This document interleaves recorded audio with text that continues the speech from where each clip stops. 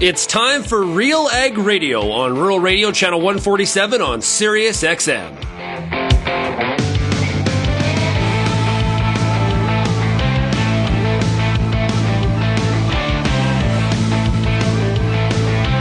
RealAg Radio and RealAgCulture.com is your home for insight and analysis of the issues that are impacting your farm business. Let's get real and get connected with RealAg Radio.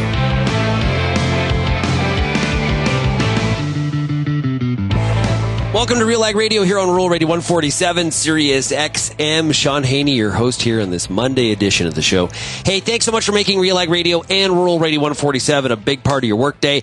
Also, a big shout out to everybody listening out there on the RealAg Radio podcast. Really appreciate you tuning in, providing your feedback. And speaking of feedback, you could do so by sending me an email, shaney@realagriculture.com. You can also find us across all the different social media platforms. We got Threads, YouTube, Twitter, Facebook, Instagram, as well as TikTok.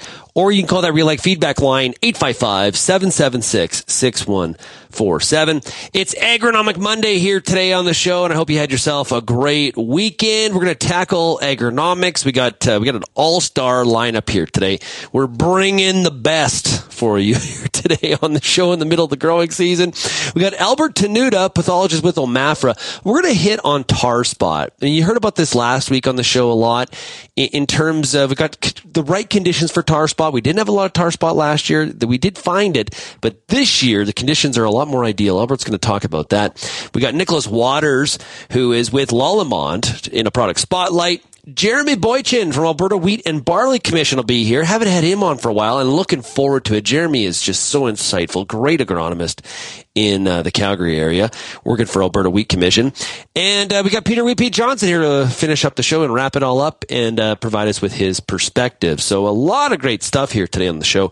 Looking forward to it. You know, got a ton of great feedback on the show that we did on Friday. Sorry, no RealAg Issues panel last week, but you know what? We had a lot of fun at the Lethbridge Bulls versus the Moose Jaw Miller Express, their game on the end of last week, and it was great to do the show for the Invigor series on location.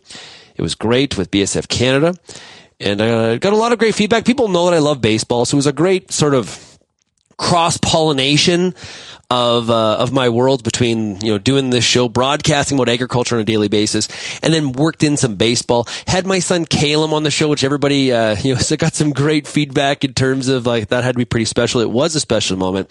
And not to do some bragging here, but I got to do some bragging as, you know, the dad. So Saturday night, we're at the Western Canadian Baseball League All-Star game, and Caleb was an All-Star. He actually hit a home run, also a single, 2 RBIs, 2 runs, was 2 for 3, and was named the game MVP, which we were with my parents, and my wife Trish was there, and it was a really, really special moment to be able to do that. Just watch it, and we were so proud of him. So if you missed the show on Friday, go back and check it out. Okay, we got to take a break. Enough baseball. Let's get to agronomics. When we come back, we're talking to Albert Tenuta from Omafra right after this. Infuse some energy into your next corporate event, customer meeting, or conference with RealAg Radio, Canada's national agriculture radio show. Create a unique experience at your next event with host Sean Haney, broadcasting RealAg Radio live on Sirius XM, featuring exciting guests, captivating interviews, and the latest news from the agriculture community. Contact advertising at realagriculture.com or call 587-787-1795 to book your on location with RealAg Radio today. I am your host today, Lindsay Smith, and now we have a product spotlight. I've got with me Michelle Gemmell. She's the National Market Sense Leader with Cargill. Okay, tell me about Market Sense. What is this product?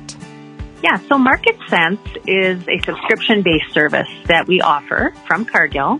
It's really focused on helping our farm clients make confident grain marketing decisions. It involves a team of advisors who come to your farm. We would then provide market insights and strategies throughout the year to help you manage risk and maximize opportunity. What we've found, too, is over the last 2 decades, we have a proven formula for success that matches the farmer's unique individual situation with our marketing insights and our portfolio of specialized grain contracts. So for those who might be interested in Cargill's Market Sense program, where can they go? cargillag.ca/marketsense, or you can visit one of our locations nearby to you and ask to speak to one of our advisors.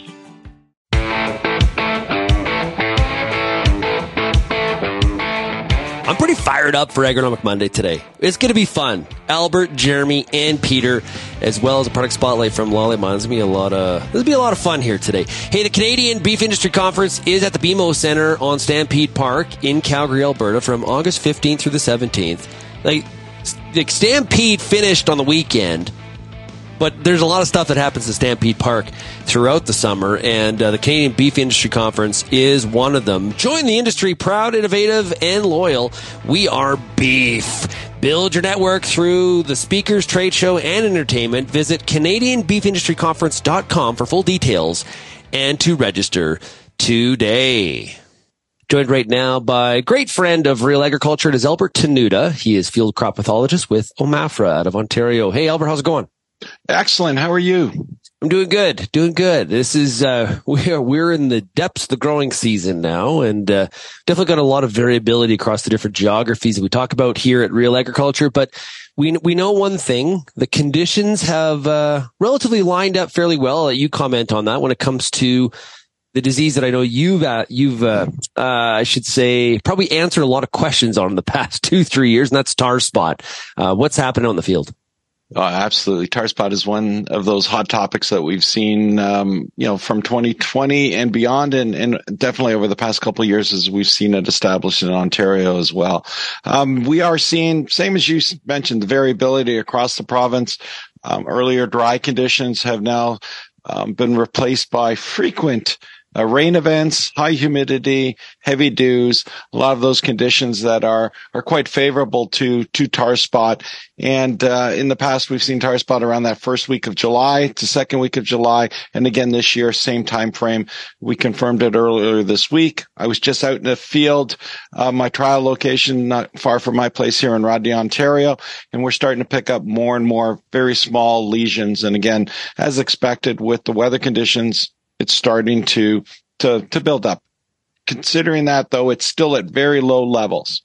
Okay, well, that's a positive. Now, do you expect, based on those conditions and those frequent rain events as you discussed, is this a year where we can expect a heavy level of load of the pathogen?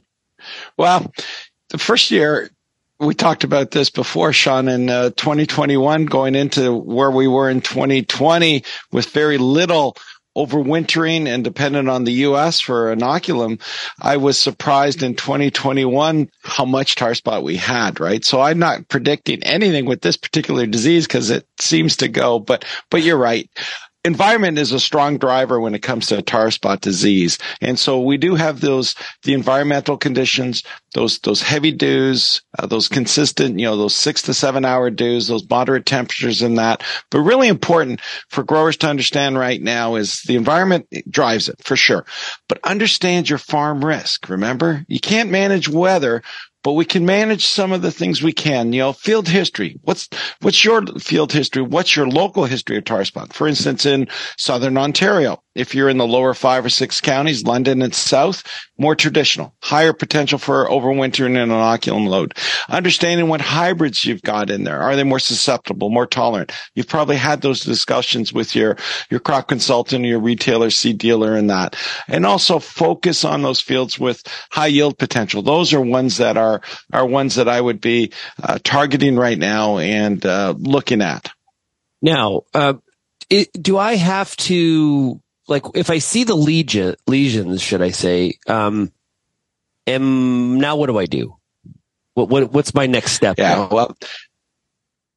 Well, the important part right now is to be out there and scout, right? And be out there to scout and determine, whether you've got it there, if it's in the region, like I had mentioned as well. And so target those high risk fields first, because the question we're getting and what you're getting to is, do I spray or do I not spray, right? And right now, looking at the corn, for most of us, we're into that just pre-tassel, actually, out this morning. I've got some, ours were planted just before our May long weekend, so it was May 22nd.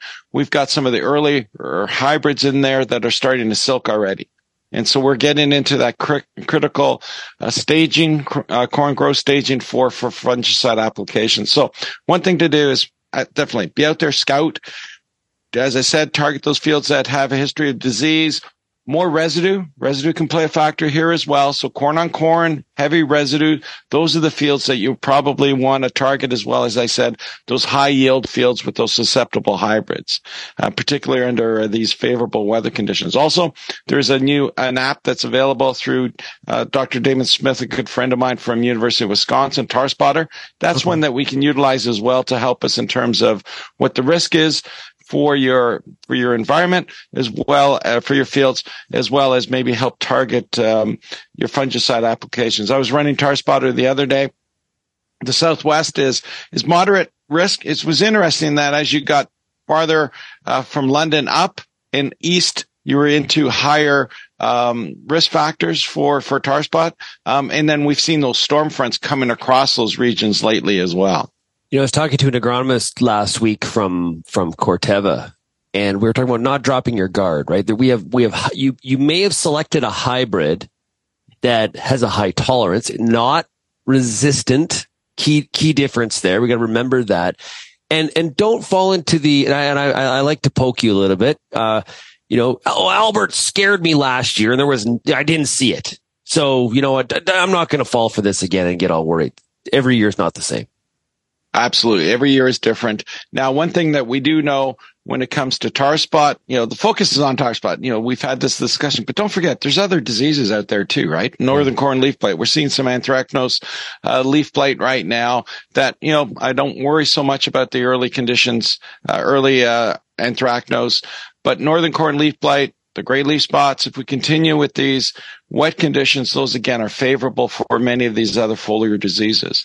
And if we go back to 2018, where, as I said, we're getting into that silken period, and tassel period now, and these frequent rains, and it looks like we're in this pattern, at least for the end of July, that we could be hitting very favorable conditions potentially for gibberella, ear rot, and dawn as well. So the good news, Sean, is that if you're targeting a fungicide, the timing that we have that has been most consistent, both from an Ontario as well as U.S.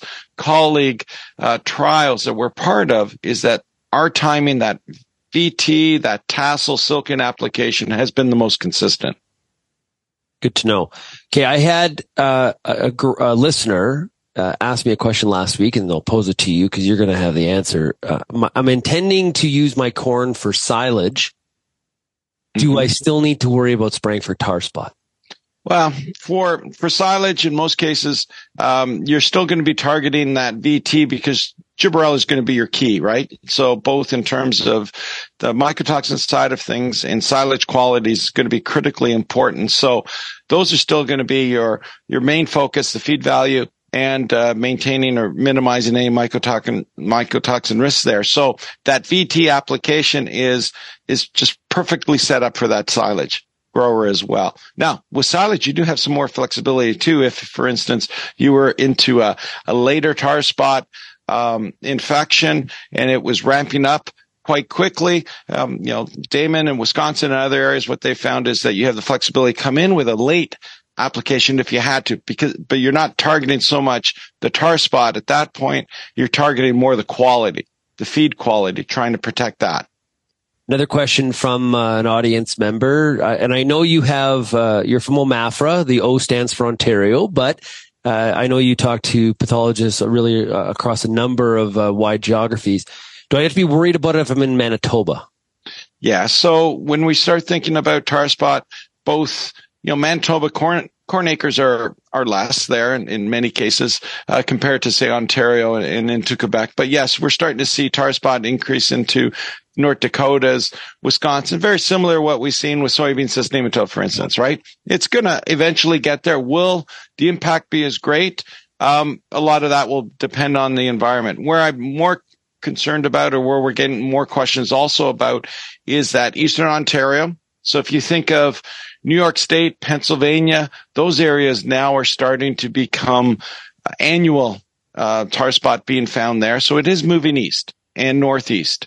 And so if you think into that Eastern Ontario, Quebec, and beyond, even into the Maritimes, those are potential areas. Albert, you've been really spending a lot of time on this issue of tar spot. What surprises you most about this disease?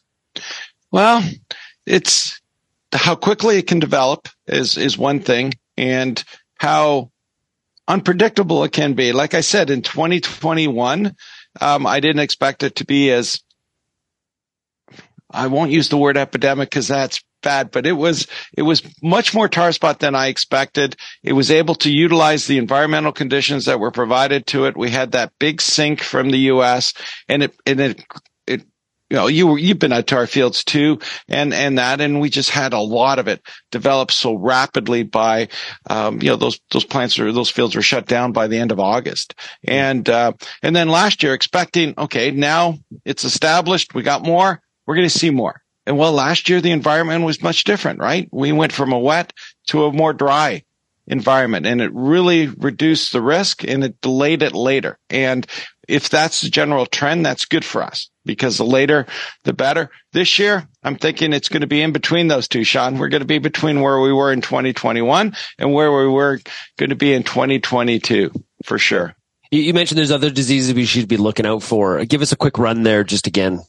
Yeah. So northern corn leaf blight is one of the big ones for us in Ontario. We've seen, we've got many different races of, northern corn leaf blight. The resistance genes that are available are effective, but now with these more races developing, we're able to bypass those resistance genes. So just because you've got a variety, as you mentioned, you've got a variety that's resistant or tolerant, doesn't mean you have to drop your guard. Your guard's always has to be up and ready to go. And so evaluate. And that's the most important thing. And I think that's something that we're maybe not doing. We're all busy in that, but just get out there, scout your fields. If your hybrid is good for northern corn leaf blight and you're seeing more northern corn leaf blight, ask the question why. Same thing, we're talking about these fungicides that we have available for many of the foliar fungicides or insecticides or herbicides. If you don't see the results you expect, ask the question, is something going on? We're starting to see resistance issues. We know about genetic resistance. We'll have a show later on and talk about fungicide resistance that we're starting to see in Ontario, in soybeans as well. And so that is, I think, one of the most important things. So northern corn leaf blight, gray leaf spot is the other one. For now, and then gibberellia rot. Scout, scout, scout, scout. That is the key. That is the name of the game, my friends. And you talked about it very, very well, Albert. We've been talking to Albert Tenuta. He is field crop pathologist with Omafra. Albert, thanks a lot for joining us. Really appreciate it. Thank you so much. Thanks for the opportunity. Take care. And make sure, everybody, if you do have, you want some more information, make sure you go to some of our crop schools we have at Real Agriculture. For example, the Corn School. You can find it at cornschool.com, brought to you by BASF Canada and Pride Seeds.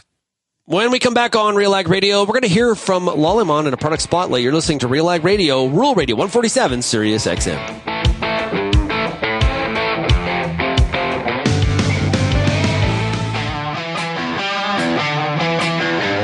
Advanced canola trait technology is here.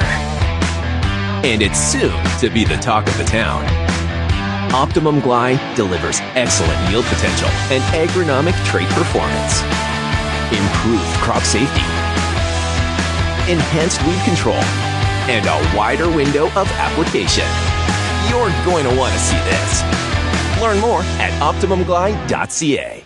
As you head out into the field this season, the Corn School's got you covered. Everything from tillage discussions, weed control info, field trial results, yield strategies, and more. The Corn School on RealAgriculture.com has the information and advice you need to help you succeed. Brought to you by Pride Seeds and BASF. Corn School episodes are available at cornschool.com, from RealAgriculture.com, or as a podcast from your favorite streaming service. Download the latest episode today. Hi, I'm Bernard Tobin, host host of the Soybean School on RealAgriculture.com. Throughout the year, on the Soybean School, we'll bring you timely agronomic video content from planting to harvest, from the latest agronomic research to the latest in production technology. Check out our massive video library on YouTube, RealAgriculture.com, or download the audio podcast versions wherever you get your podcasts.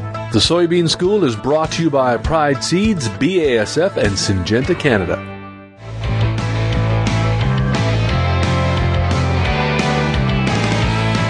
And welcome back to RealAg Radio. It's now time for a product spotlight with Lallemand, and we are talking right now to Nicholas Waters. He is their technical support agronomist for Canada. Nicholas, great to have you on the show.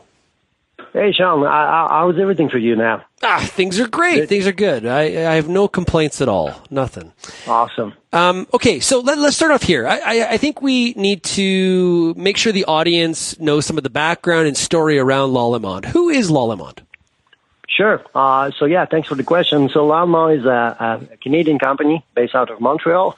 We produce microbes for a century now, mostly at the beginning for bakery, so yeast for bakery. And from there, we move from bakery to winemaking, cheese making, animal nutrition, and also ethanol production. But with all of those business units have one thing in common, which is microbes. So that's what we do. We produce microbes and try to have the good application and what's not. Now, on the plant care side of things, we introduce some technology, whether it's biofertilizer or biopesticide. And in that case, we introduce a technology called Valorized Start that will help us have a good phosphorus uptake for most of our crop. Yeah, there's a lot of excitement around this product. So talk about some of the benefits and features, characteristics of Valorized Start and what it does. Sure. So Valorized Start is a bacteria that could develop quickly in the root system, and that will actually solubilize phosphorus. So now, why is that exciting? The answer is because, phos is a really important nutrient for crops. But on Western Canada especially, part of the problem is the high pH of the soil, or even the too low pH of the soil, meaning that sometimes even when we apply phos, it's actually never make it into the plant. So what the bacillus will do is that it will make it available for the plant, whether it's the phosphorus that we use today or the one that we've been using in the past, so that we make sure that the plant always have access to a decent amount of phosphorus. And that will have a good response on the yield. So what form does the product come in? Is this seed applied? Is this foliar applied? Talk about the application of the product. Sure. It's a liquid, really highly concentrated inoculant. It could be applied on seed. It could be applied also in furrow for those people that would like to do that. On seed application work great. It's really compatible with a lot of chemical use as seed treatment today. So it's a really strong bacteria, really easy to use, and And from a geographical standpoint, I know you mentioned Western Canada, but I assume it has application across a number of different geographies. Talk about where it has some of its best fits. Absolutely. Well, actually, that's one of the key point with this product is that it seems that we have really consistent results in a lot of range of pH and soil condition. And that's probably one of the sometimes challenge with some biotechnology that we have inconsistency. While with this particular product, every time phosphorus is involved, we have a yield response and we have something. Because even though growers may use phosphorus a lot, the uptake it is not always the best. So all over Canada today, we're all fully registered and ready to go. And that's one of the exciting points with this product. And in terms of some of your trialing and some of your demo sites, you mentioned you've seen high and consistent results. Absolutely. The consistency so far is actually part of the challenge. I'm still waiting for some bad results. We'll have some, I guess. Usually we have. There's always something happening. But today we see some yield bump going from, modest 2% to as high as more than 10% yield bump in different conditions. The consistency seems to be one of the key. And one of the challenges is that it seems to be working pretty much all over the place. So, Nicholas, if somebody wants more information on Lallemand or Valorized Start, where do they find it? Yeah, it's really easy. Just have to go on lallemandplantcare.com or lallemand.com, and it will be easy to find us there. We are also attending Ag in Motion. Not sure if it's already done, so we'll be at booth 152. Come and see us. Yeah, absolutely. Great stuff. Hey, Nicholas, thanks so much for joining us here today on RealAg Radio for this product spotlight. Really appreciate it. Always a pleasure, Sean. Have a good day. We'll be right back on RealAg Radio right after this.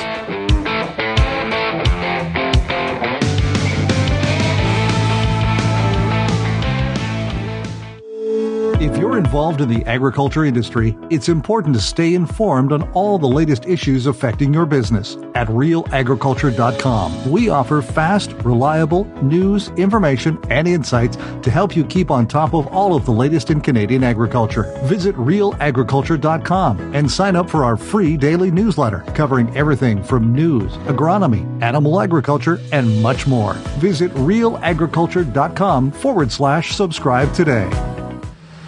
Whether you're seeding, harvesting, or anything in between, the Wheat School on RealAgriculture.com has you covered. Timely agronomic information from industry experts available online anytime. Give your wheat crop a good start and a great finish with the Wheat School on RealAgriculture.com. Brought to you by C&M Seeds, Syngenta Canada, and the Alberta Wheat and Barley Commission.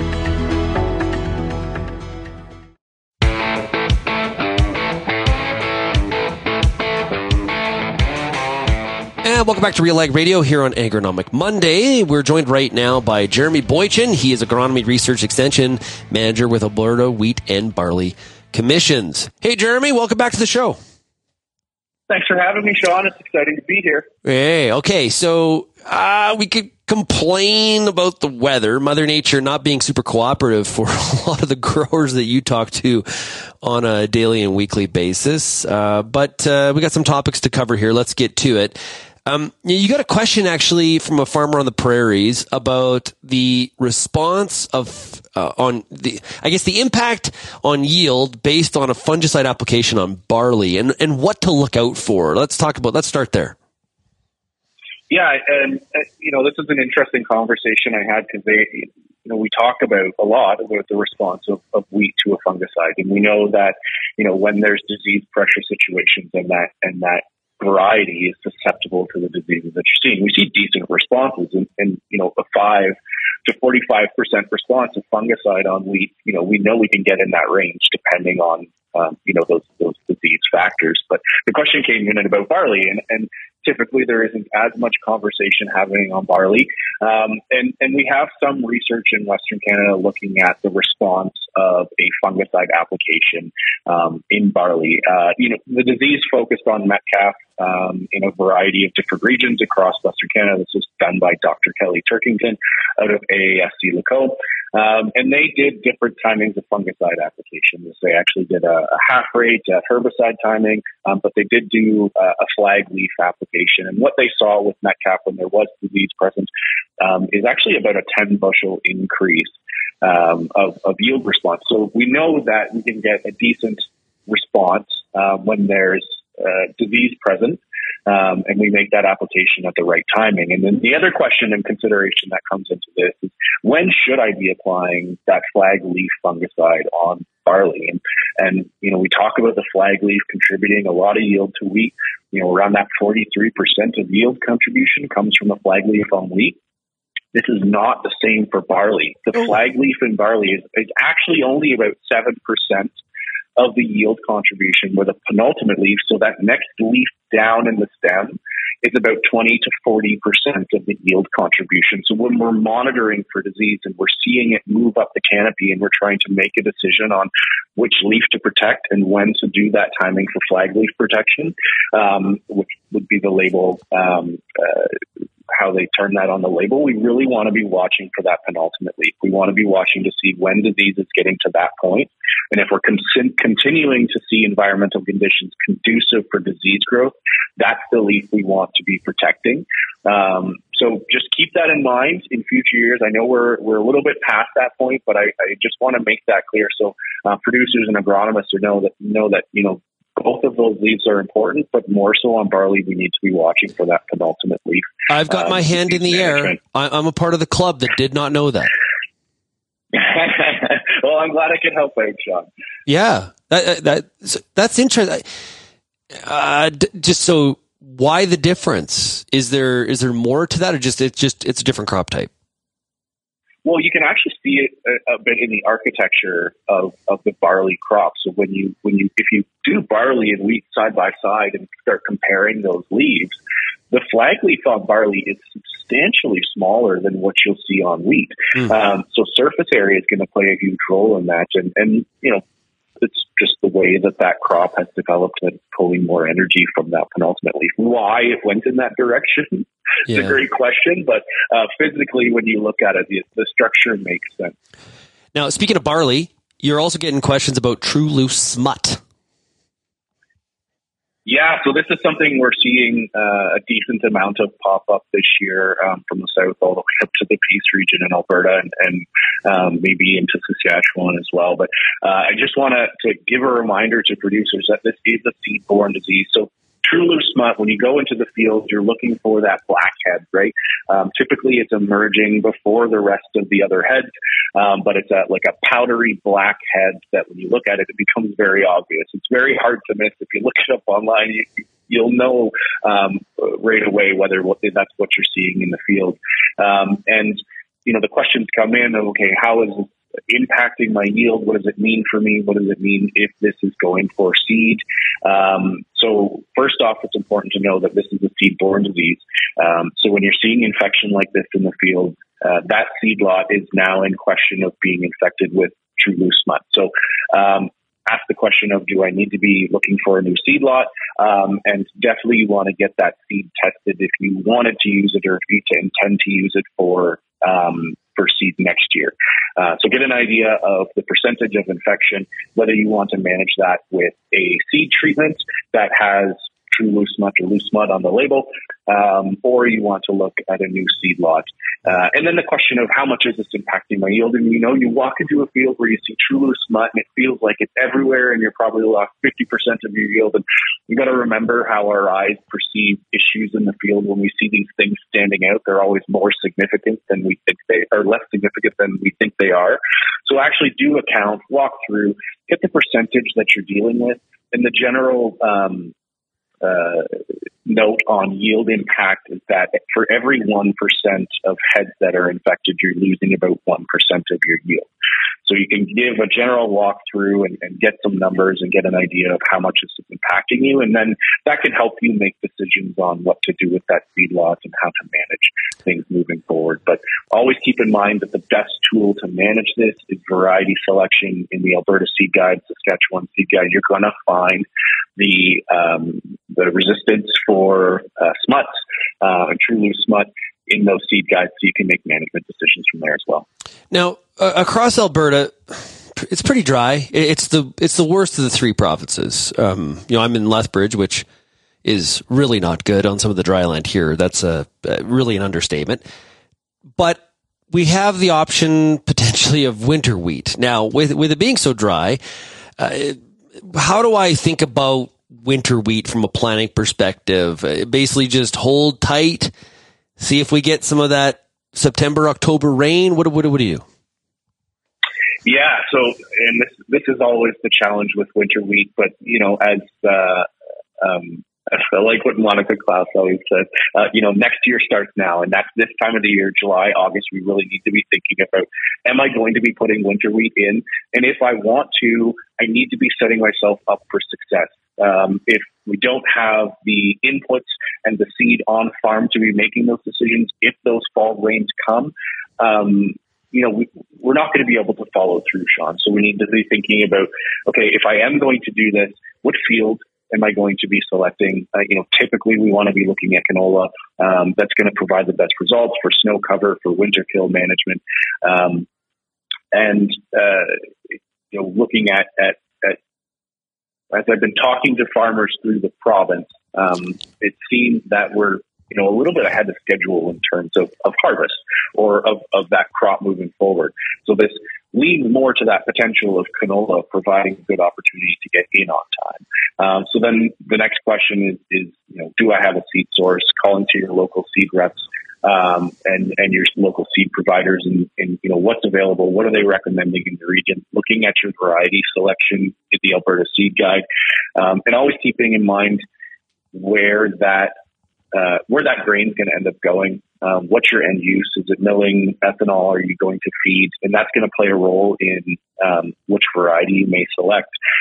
So keeping all those things in mind, and then exactly, Sean, once we get all that lined up, then we're hoping to get that moisture when we get into the early September timeline. We want the majority of the province, other than south of that Highway 1 line, to be in by, Labor Day is a good target. September 15th is where you want to have everything in by.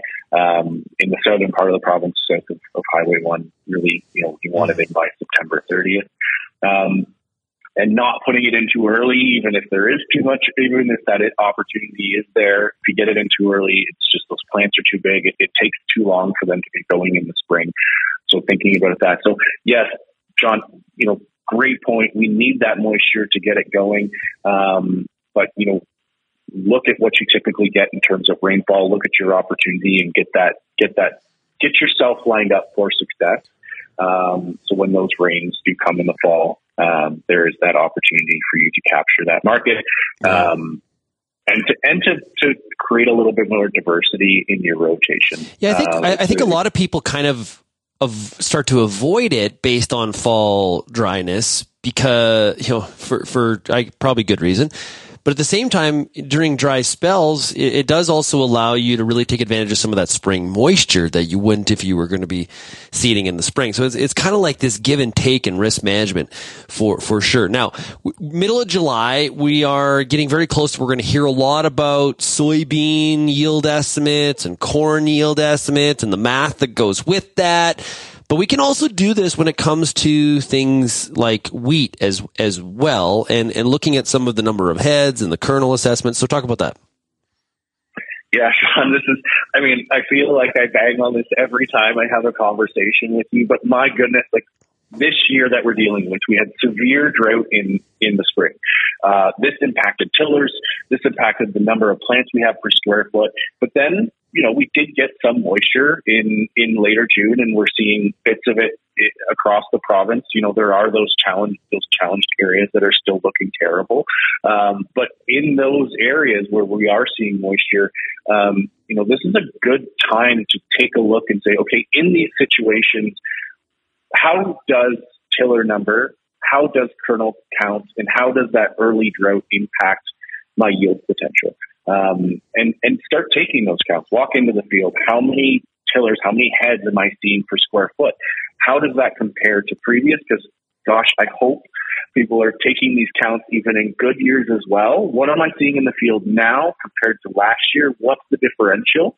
And then when we get to the end of the year, and we see what that difference is between our average or where we expected to be, where we targeted, and where we got with these conditions, we can start getting a better idea about how these situations impact our yield.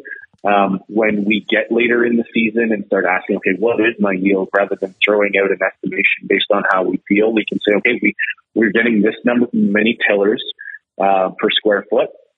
And, I have a decent amount of kernel set per spike. So the potential is there if I can fill that grain.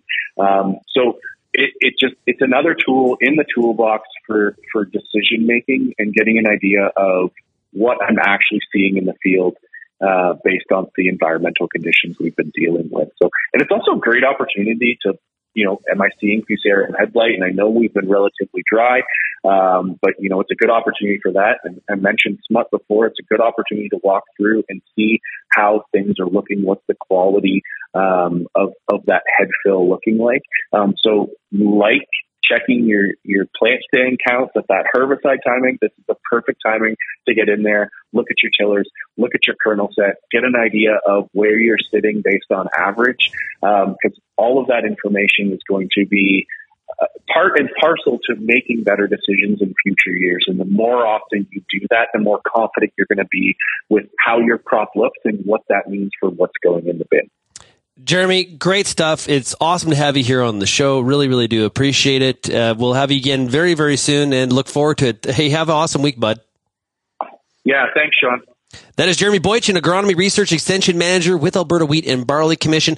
And you can also find Jeremy on our Wheat School. So go to wheatschool.com. It's also, if you're a subscriber on YouTube, you can check it out there as well. Really timely agronomic videos that really help you out. And the best part is they're on demand because they're on YouTube. You can watch them when you need the information. Great library there going back a number of years. Alberta Wheat has been a great supporter of the Wheat School along with Syngenta Canada and C&M Seeds. So really appreciate that sponsorship. Check it out, wheatschool.com.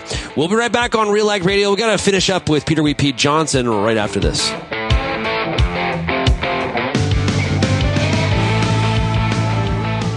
Peter Johnson at Wheat Pete, RealAgriculture.com. I'm the host of The Word, and I love doing The Word. I love the questions. I love the challenges. I love having to apply agronomics to all over the globe and areas outside of my normal jurisdiction.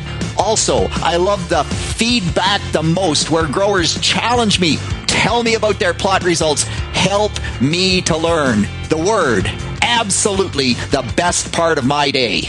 Canola is more than just a pretty face in the prairie landscape. It's a big business, both here and around the world, that requires you to be informed and up to date on everything it takes to grow a successful crop. The Canola School on RealAgriculture.com has an expert library of video resources covering markets, agronomy, and more to help you grow a healthy and profitable canola crop. Visit canolaschool.com today. Brought to you by BASF Canada and Invigor Hybrid Canola.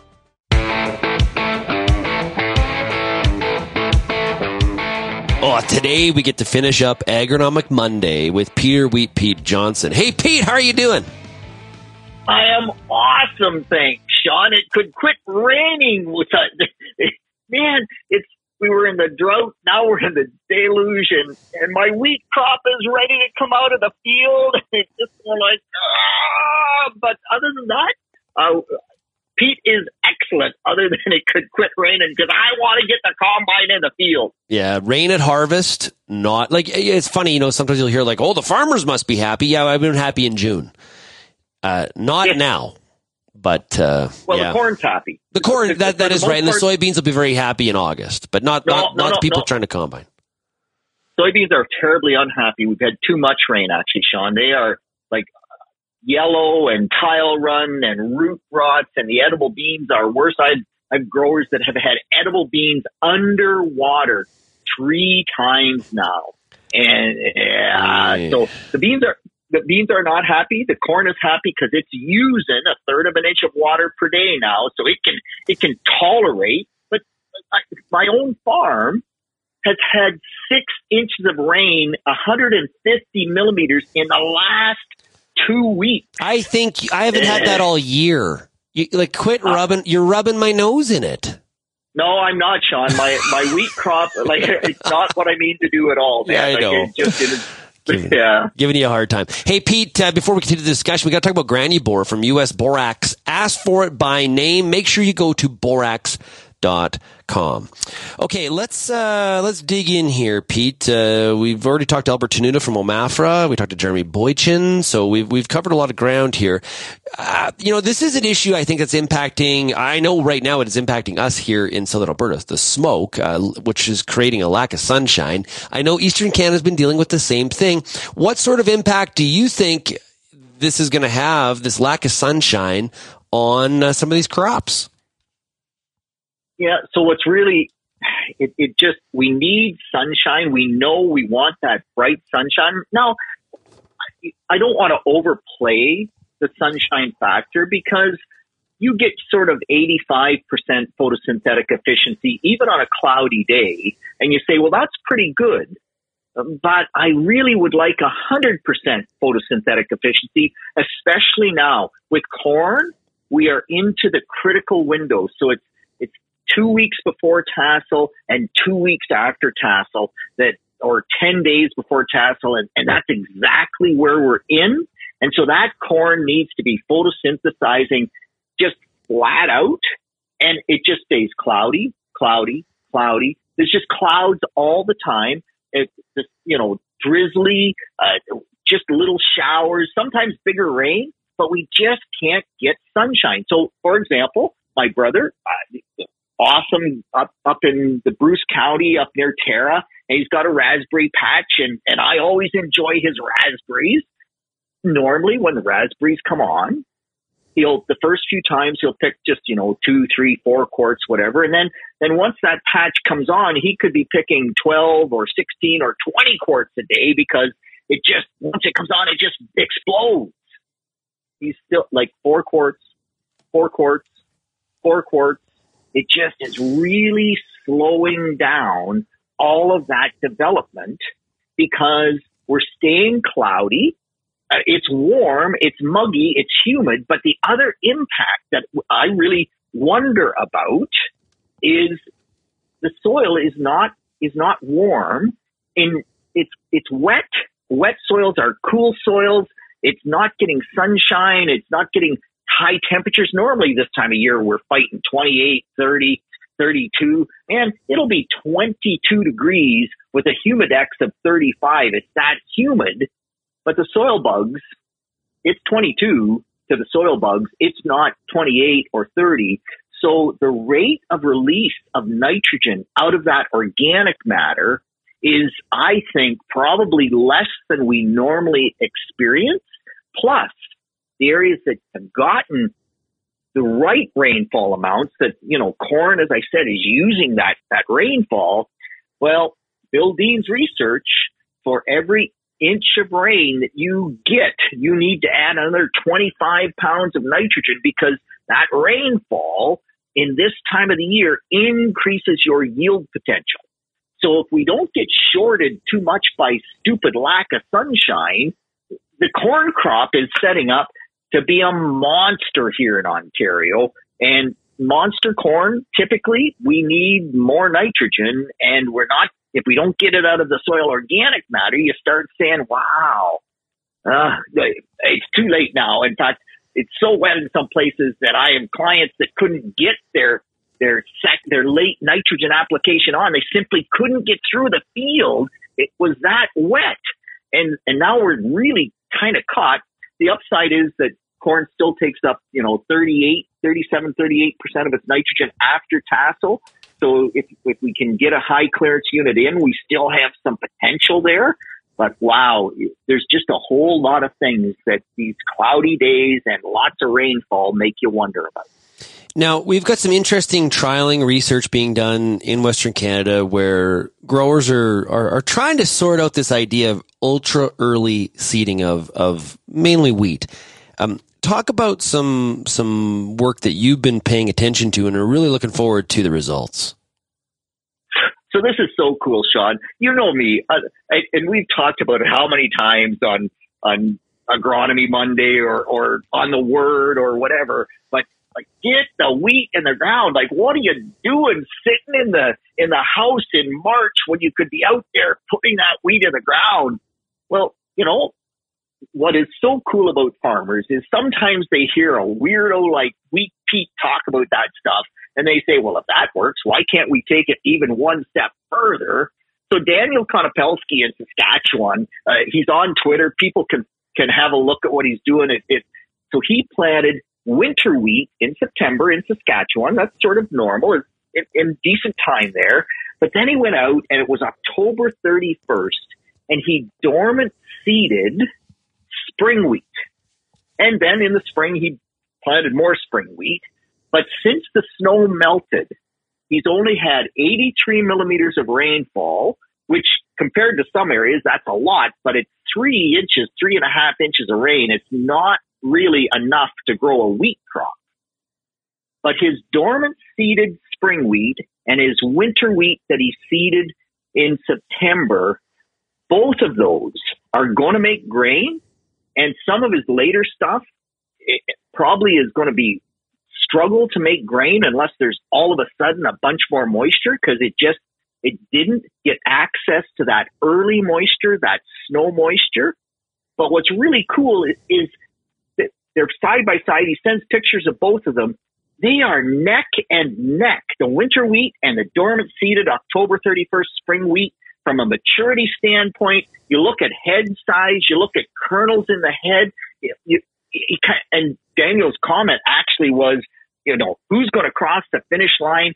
first. They're so close. And Brian Barris, researcher with Agriculture and Agri-Food Canada, saying, following it as well, saying, wow, this is just phenomenal stuff.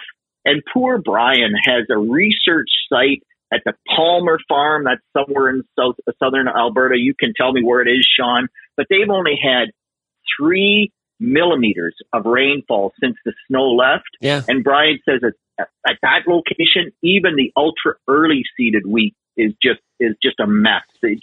There was not enough moisture to make a crop. Yeah, during a commercial break earlier, I was telling Albert Tenuta that, we're in the Palliser Triangle here, and Palliser had some comments about this triangle, and we didn't listen. Yeah, way back when he knew. Yeah, that's the thing. Like, when you're only getting 3 millimeters of rain, I don't care what you planted, unless you got cactuses in the ground. It's pretty difficult. And so I think let's just say average, slightly below average sort of rainfall.